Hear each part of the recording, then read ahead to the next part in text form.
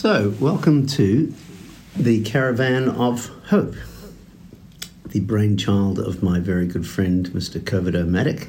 Hello, Covido. Hello, Bryn. How you doing? I'm doing all right. I'm feeling a little bit nervous, actually. It's the first time I've done something like this. Okay, well, you know what they say, do something that scares you every day. Okay, well, I'll do that today. I'm doing that today anyway. Awesome. So we're sort of sitting here at the hub of the Tupikinga Otago Polytechnic, and it's a Monday in late November. What are we doing here? Well, we're trying out a podcast. We're seeing how this would work. To put some ideas together to provide information. I think that's the thing, is to provide information to people about what's happening in the world, particularly areas where there's people being oppressed, people being taken advantage of, exploited, or, as is happening in Gaza, people being killed and wounded. So my role in this podcast, I think, is just to ask questions that maybe listeners might have. So when I listen to you in your introduction, I say, well, why a podcast? I think a podcast because a lot of people actually listen to podcasts, and probably not so many people read things now. I could be wrong on that, but that's kind of what I gather. And podcast, well, it's also going to be a conversation between you and me, whereas if I just write, it's just my own conversation. And although sometimes my ideas may be brilliant, sometimes they may be a bit limited. That's the great thing about ideas. So I guess if we were going to bring people up to speed, we could talk about what we've done in the last 3 or 4 weeks. So we initially had a meeting and we talked about setting up a website called the Caravan of Hope. And it was to provide a kind of a place for people to come and get information which may or may not be part of the mainstream media, which may have a different perspective as to what's been shared across the main platforms. So we've got that sort of set up. How do you see the podcast fitting in with that? I guess they fit in very well. The podcast, if people are interested, they could then go to the website and have a look at various things. One thing is kind of an idea of what people can do, because often in these situations like with Gaza, we just all feel helpless and hopeless and powerless. And this is kind of the tactics of bullies. That's what they want you to feel. But in fact, we do have voices, particularly in this country, and we need to use them, or else, the politicians think actually we don't care. So if I pick up that point and say there's a good place for us to dive in and have a starting point, I think you're right. People will see what happens on the news. They'll see the number of children dying. They'll know that there's a ceasefire that's about to end and be scratching their heads as to why it would continue. So I guess sitting here in Ōtepoti, Dunedin, what can people do? Well, first of all, you can let other people know what's happening, because a lot of people actually don't know what's happening, or they kind of don't actually watch the news. I guess that's one of the things, coming back to why a podcast, because certainly young people don't watch TV news anymore. So actually having information going out through different media is important. The second thing is actually to petition, write letters to your MPs, to the Prime Minister, to the leaders of all the different parties in Parliament, and actually say, this is wrong, there should be a ceasefire now, and, let's get on with it, rather than waiting for something to happen and another 10,000 people get killed, including 5,000 children. There's a malaise that fits over people, though, isn't there? You know, when we think, well, it's Israel, it's over there, they've been fighting for years, you know, that it'll never settle down because both sides have just vowed to annihilate each other. And we could probably think, well, I'll write to my MP, but, you know, is there anything else that in the immediate environs of Dunedin that people can do? There are peace marches that are happening every Saturday, 2:00 at the museum, marching to the Octagon. Mm-hmm. And actually this week on Wednesday night, there's a vigil at the Octagon, Wednesday the 27th. 29th, today's the 27th, Yep. Well done. Okay. And that's a way of kind of giving support to Palestinians who are living here in this country. A lot of them are going through hell because their relatives are getting bombed, killed, losing their houses, wounded, you know, losing families. It's horrendous when you hear some of them talk about it. And, you know, it's been going on for years. Although this one is the most prominent to come to people's eyes. In fact, Israel has done some horrendous stuff to the Palestinians over the years. So when I hear you talk, I kind of feel that you are coming down on this issue on the side of the Palestinians as opposed to the Israelis? You're right. Yeah, well, what I'm against is the kind of unequal treatment of the Palestinians by the Israelis and by the world, basically.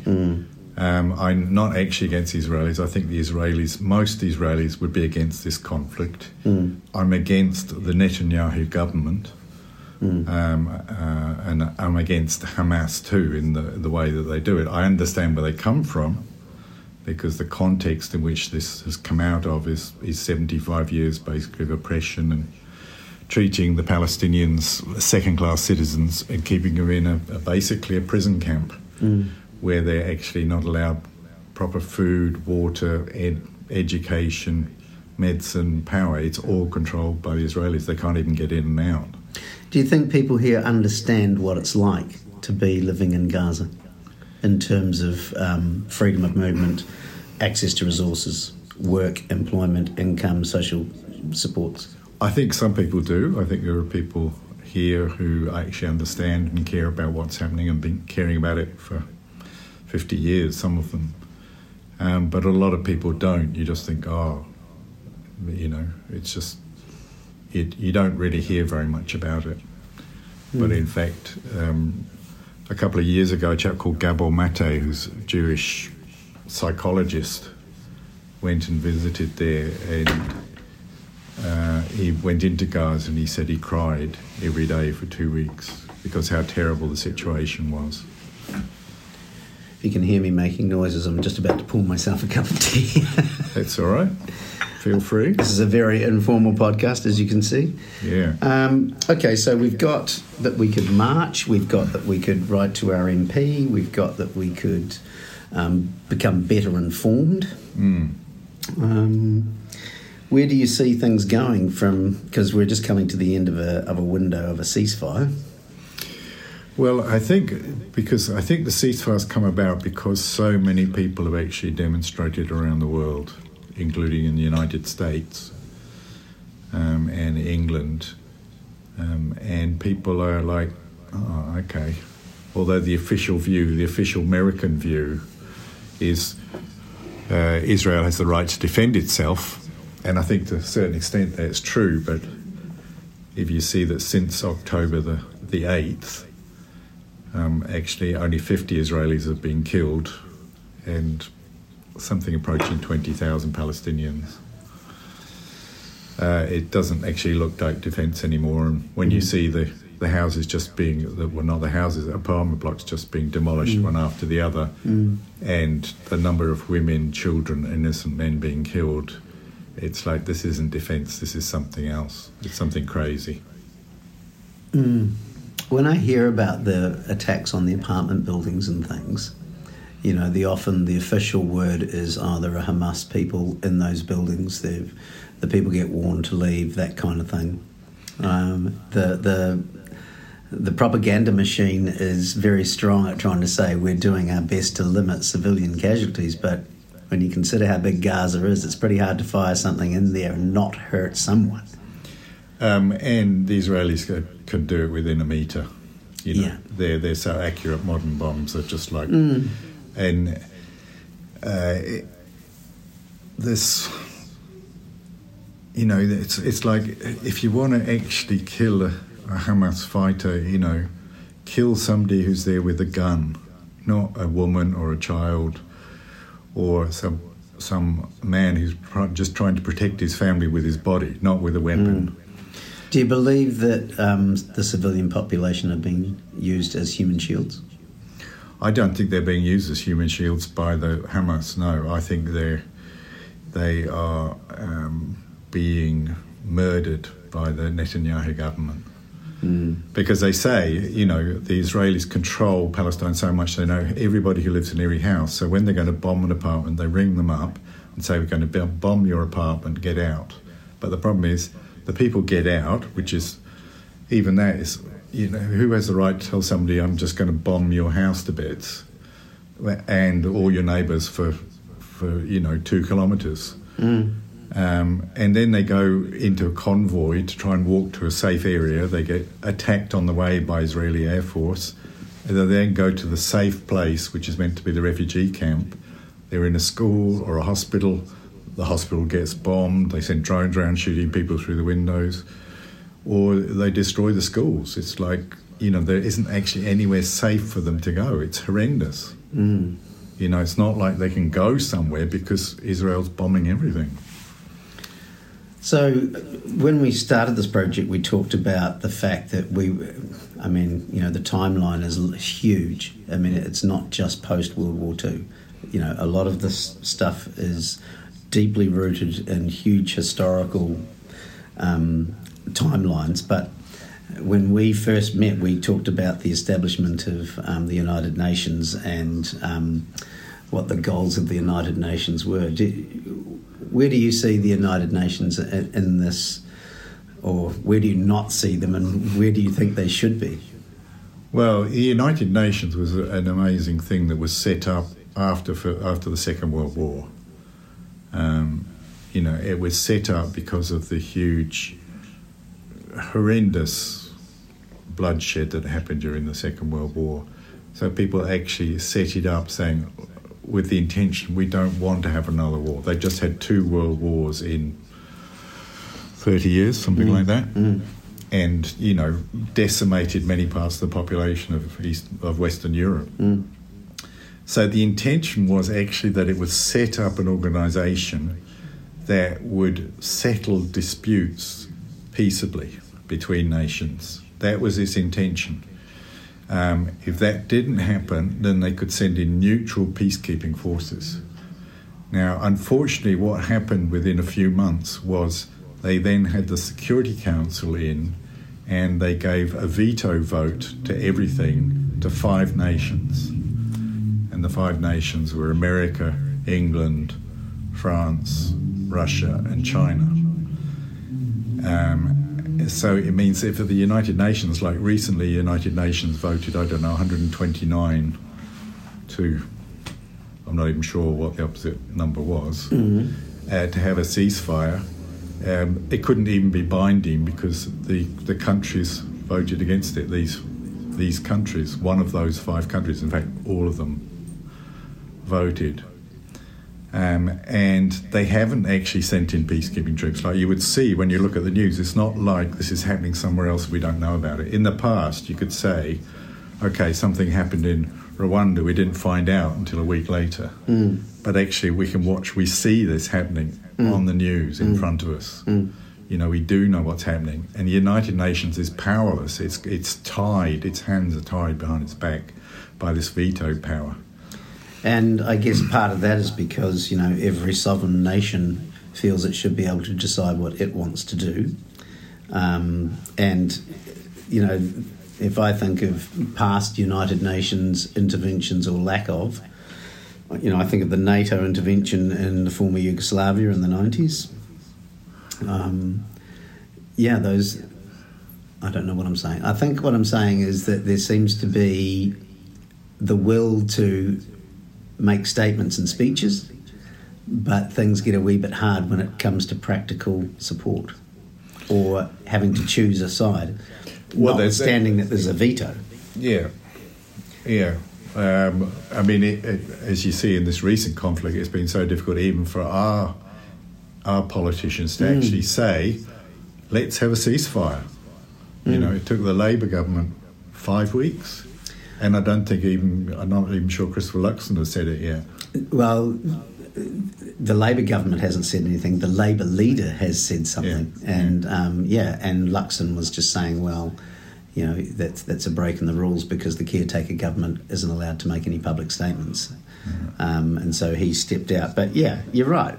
I saw that in Wellington, Tory whānau ensured that the ceasefire sign stayed up. That was erected down in the centre city. Well, that's good. Yeah. I mean, I think that's the problem, is the leaders are kind of, I'm not sure what they're tongue-tied, where they're tied in. Maybe they fear that they're going to lose military aid or financial aid or trade agreements or something like that. But, you know, you'd think you would actually be able to speak out. We're meant to be a democratic people, you know. But, you'd think that one of our basic rights is say, look, actually, this is inhumane. These people are getting murdered and slaughtered, women and children. It should stop now. Yeah. So then I guess we sort of come back to that that question that we started with. That, you know, okay, here we are in Dunedin. What can we do? And you can understand why people might feel a bit powerless. I mean, there's a lot of traffic on social media, but it's very easy to click and care rather than actually take some kind of affirmative action, like marching on did you say a Saturday? Yeah. Yeah, or emailing you or writing a letter to your local MP. Perhaps that's something we could help people with, because I'm sure there must be templates and things that can be downloaded and form stuff that can be sent. I guess there are, and probably you're the person to know about the templates, Brent. Well, that might be something, because I guess apathy, people's actions can be read as apathy, but it's probably, I guess what I'm getting a sense that you're trying to do is to provide some kind of means whereby people could actually know what steps to take. Yeah. You know, because if I think of younger generation, they might be posting about it. They might see some of those contrived photos of the Arab boy and the Israeli girl, and those photos, and think that's very cute. But, like one that I put up. Yeah. However, but I don't have a problem with that, because it's basically expressing a hope. And I always found that as a teacher, trying to explain this kind of conflict to children is very hard, because they just don't get how that could be. That's right. If you ask a child, what should we do? Would they go, oh, well, I think we have to wait for certain conditions before we stop bombing all these women and children? It's like they would go, stop. Mm. You know, it's somehow our minds, we got so complicated. Do you think, though,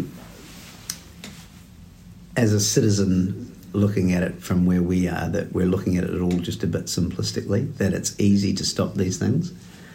You've just said it's quite complicated. I mean, if you just look at the way our government's behaving at the moment, you know, the veto powers are our biggest trading partners.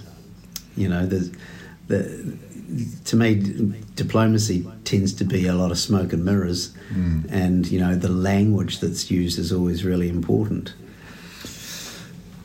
I think that was a question. Yeah, I was trying to... I think my question is, you know, are we just seeing it as too black and white? How much grey is in this situation? I think there's a lot of grey. You know, I think the situation, I've recently been talking to a friend who is from Dunedin, who lived in Israel for the last year. And so she was telling me, living in the south of Israel, in a city in the middle of the desert, what a wonderful place it was and what wonderful people there were. Mm.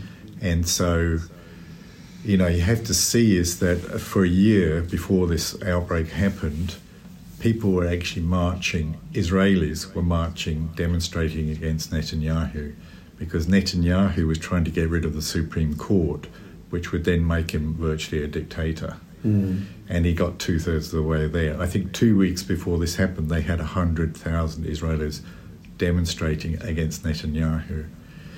And although this might be a cynical view, the way of a lot of leaders in the world is when they're starting to lose popularity, they start a war. Or they capitalise on the fact that it's happened. They capitalise on the fact that it's happened, yes. My own country, Margaret Thatcher, was incredibly low, and then the Falklands War happened, and suddenly the whole country gets united against the enemy. So it's the kind of oldest tool in the book, but what it doesn't show is the cost of that, one, to the nation that gets slaughtered, and also the other cost is going to be for all the Israeli troops who've had to be at the end of the rifle shooting people.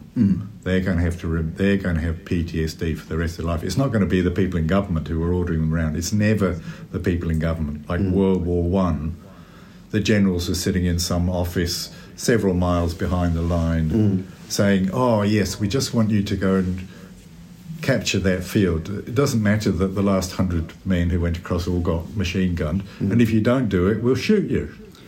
So you're saying that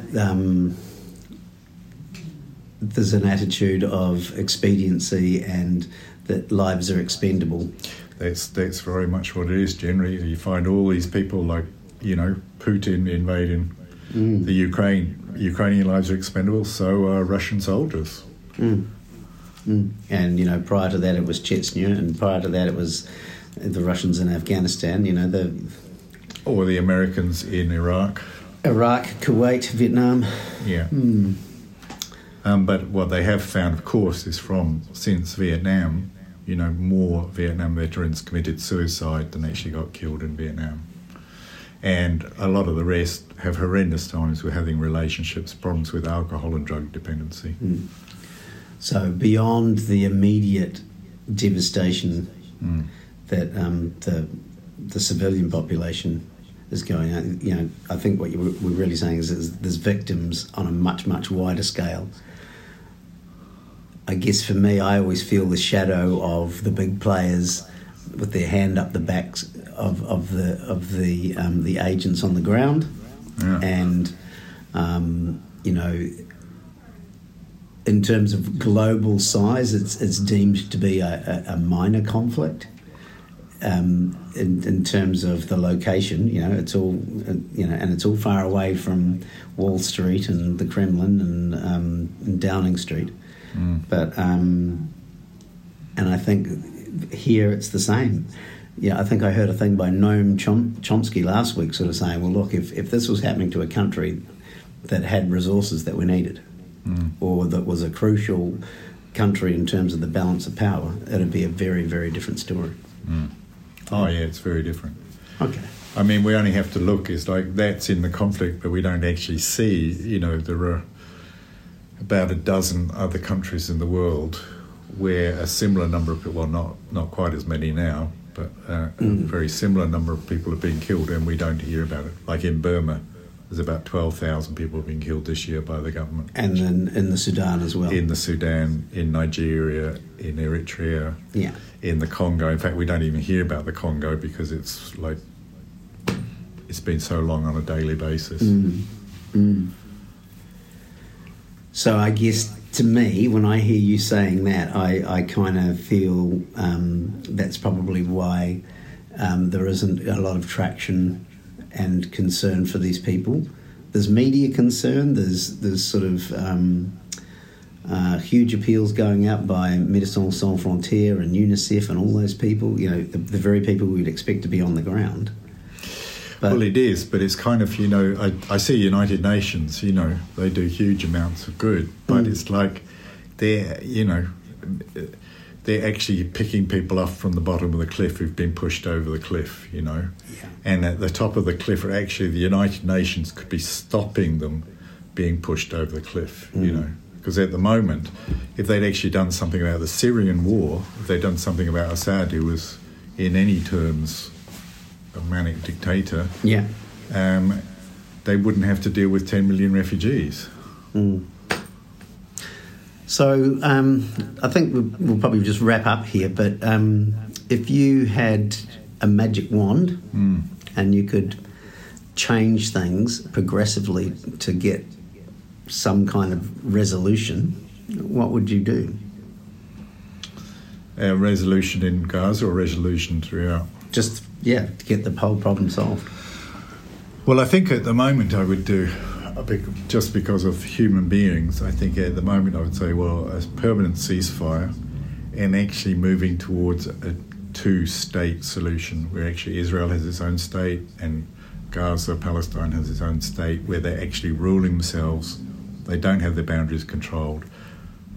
They can, they're not living under constant threat and oppression the whole time. The original statement by Ben Gurion about Israel was a beautiful statement, but it hasn't happened. What was the statement? He saw people living together harmoniously and peacefully, irrespective of race, religion, etc. I was listening to a podcast with Alistair Campbell on leadership. I think I've mentioned this to you prior, where there was a chap who was involved in the Good Friday Agreement, peace talks with the IRA and, the opposition factions over there. And, all conflicts can be solved. But his one caveat was everyone has to go into the room knowing they're going to give something up. And I guess if I had a wish, it would be that they would be prepared to concede to move forward. Yeah. And it has to be that we start to see each other as human beings. That has to be the bottom line. Because at the moment we can only do this because we see somebody else as lesser, whatever terms it is, than ourselves. So your whole thrust is really saying let's focus on our similarities. We're all humans on the planet Earth. We are. I mean, if you actually see the DNA of the people in Palestine and the people in Israel, they're probably the closest related people on Earth. And all human beings are 99.9% the same. Yeah. Genetically. I guess on a bigger scale, it would be with the United Nations. I think we need to do, when your computer gets a virus in it and starts doing the wrong things, you have a factory reset. We need to have a factory reset for the United Nations. We go back to what the original intentions were. Yeah. And the last thing, I think, is we actually have to give over leadership to the women, because I don't see men as being capable, actually, of not getting violent, getting greedy.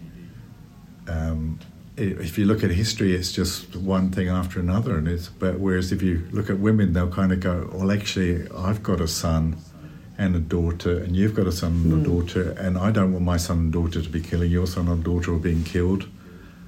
They would actually sit down together and talk about it. It may take a little bit longer, but I think that has to be the way that it goes. Well, maybe that's a starting point for our next podcast. We could probably talk a wee bit about the United Nations and maybe do a wee bit of research about governments where the majority of members are women. I think I read somewhere a very long time ago that there's research that says that when there's a legislative chamber that has a greater percentage of women, there's less conflict. Don't quote me on that. That's my homework. I'll see if I can find that out. Okay. So thanks, Covido. It's nice to be making a start, and hope you've enjoyed listening to this first conversation, and we'll be back. We'll be back.